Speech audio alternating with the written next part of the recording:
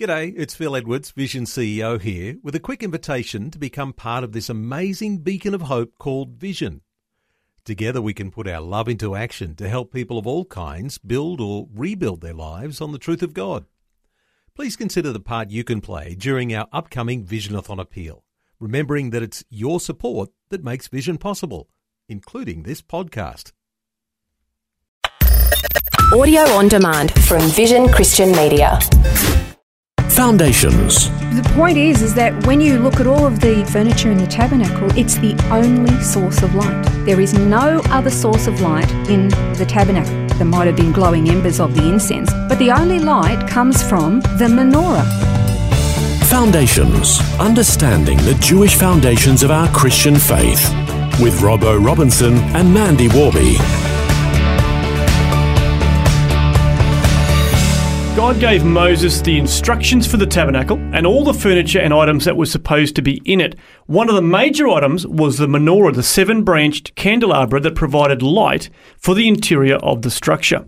God gave explicit instructions on what it was supposed to look like, and over the next couple of programs we're going to discover why these instructions were so explicit and so important. I always find it really fascinating, Robbo, when you go through the Old Covenant, particularly like Leviticus and those books where God is giving all these instructions, and it had to be this size, it had to be this shape, and it had to have this design, and you kind of go, why?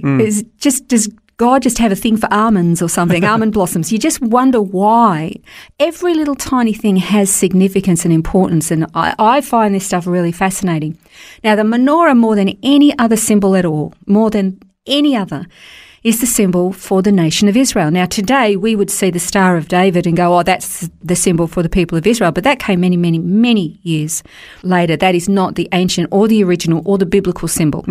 It's the menorah. Yes, you could say it could be the shofar. It could be a tabernacle. It could be the lulav, which is the bouquet of 4 different species. That is the wave offering during the Feast of Sukkot. That could even be a symbol of Israel.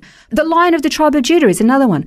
But the primary one from the very beginning to this day is the menorah. Actually, the Star of David is on the Israeli flag, but it's the menorah which is the official symbol of the state of Israel. I didn't know that. Yeah, it is. So it's very, very important. And God is the one who actually designed the menorah, and he gave incredible instruction to Moses of what it was to look like and how it was to be made. Yeah, well, this is found in Exodus 25 from verse 31. It says, "Then you shall make a lampstand of pure gold.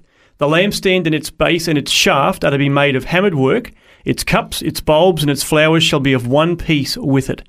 6 branches shall go out from its sides, 3 branches of the lampstand from its one side, and 3 branches of the lampstand from its other side. 3 cups shall be shaped like almond blossoms in the one branch, a bulb and a flower, and 3 cups shaped like almond blossoms in the other branch, a bulb and a flower. So for 6 branches going out from the lampstand, and in the lampstand 4 cups shaped like almond blossoms, its bulbs and its flowers. A bulb shall be under the first pair of branches coming out of it, and bulb under the second pair of branches coming out of it, and bulb under the third pair of branches coming out of it, for the 6 branches coming out of the lampstand. Their bulbs and their branches shall be of one piece with it. All of it shall be one piece of hammered work of pure gold. Then you shall make its lamps 7 in number, and they shall mount its lamps so as to shed light on the space in front of it." Now, it's very convoluted, the way it repeats itself, but basically what it's saying is you've got this lampstand, it's got a main post in the middle, 3 branches come out on one side, 3 on the other. There are certain bulbs and cups placed around the top and around the base of each one, and then there is the bulb on the top looks like the almond blossom. And what's more, it's all made from one piece of gold. Yeah, it would be amazing. It's a very, very significant piece of furniture. And we should note that it's not only talked about in the Old Covenant as well, it is also mentioned in the New Covenant, specifically in the book of Hebrews. As you know, that is my favourite New Covenant book because it's so easy to understand.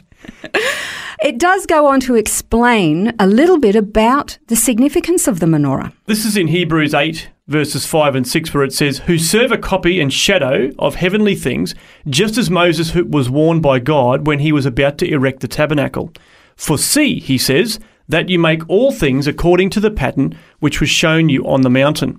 But now he has ordained a more excellent ministry, by as much as he is also the mediator of a better covenant, which has been enacted on better promises. This is fascinating. It's kind of like there's something that's been designed on earth, but it's kind of pointing to something else. That's right, a better thing, you might say. All of Hebrews is about how Jesus' priestly ministry is superior to the priestly ministry of Aaron, who served in the temple. So the temple is a pattern. Yep. Scripture's a pattern. It's a type, a shadow Type sort of or a thing. shadow. So what's the purpose of the lampstand then? The point is that when you look at all of the furniture in the tabernacle, it's the only source of light. There is no other source of light in the tabernacle. Yes, they burned incense, so there might have been glowing embers of the incense on the altar of incense. But the only light comes from the menorah. And of course, as we've said many times in this program, the elements that we see in the tabernacle, so many of the different things that are seen in Scripture, are actually shadows and types of something spiritual. Christ is actually represented in every single element. So you could just cut this whole thing short and say that the menorah is really representative of Christ. But it's actually more than that, because everything is there as an element or a lesson for the people of God. God had a calling for his people. God is light, we know that, but God had a calling for his people as well. In Isaiah 42, verses 5 and 6, it says, "Thus says God the Lord, who created the heavens and stretched them out, who spread out the earth and its offspring, who gives breath to the people on it and spirit to those who walk in it. I am the Lord, I have called you in righteousness. I will also hold you by the hand and watch over you, and I'll appoint you as a covenant to the people, as a light to the nations." So what were the people of God, the Jewish people, called to do? To be a light to the nations. And what was the light that they were supposed to be presenting to the nations? In a word, I'd say God. The Jewish people were privileged to understand that there was one God only, Elohim, and their job was to be a light to the nations so that the nations would see the light.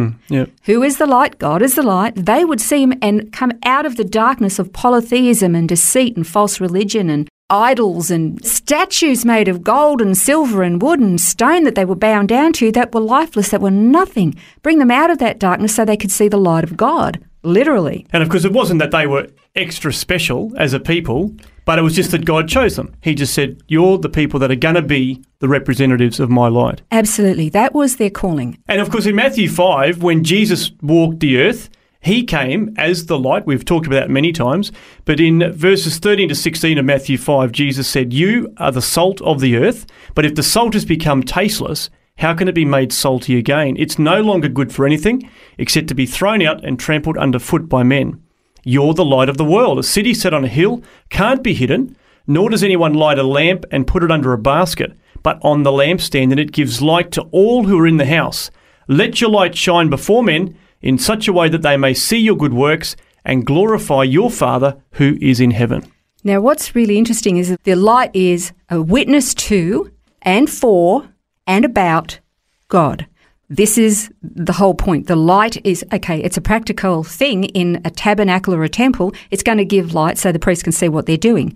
But we're going to actually look at all the different elements that make up the menorah, and it's really fantastic.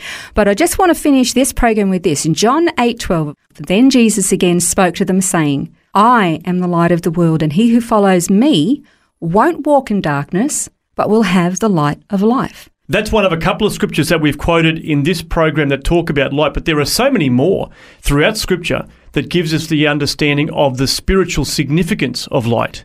We know that God is light. We know Jesus is light. We know that the people of God were called to be a light to the nations so that they would see the light and the truth of God. And we are now, all those who follow Jesus, and he was talking to a Jewish audience at the time, he's talking about, you're the light. Okay, so there's lots and lots of light going on here, and it's very interesting conversation that Jesus had with the religious leaders, because when he was saying this, he was standing in the temple near the treasury. He would have been very, very close to the menorah, which had to burn 24 hours a day. Well, we're going to continue studying the menorah on Foundations next time, the significance of this lampstand that God said would stand in the temple.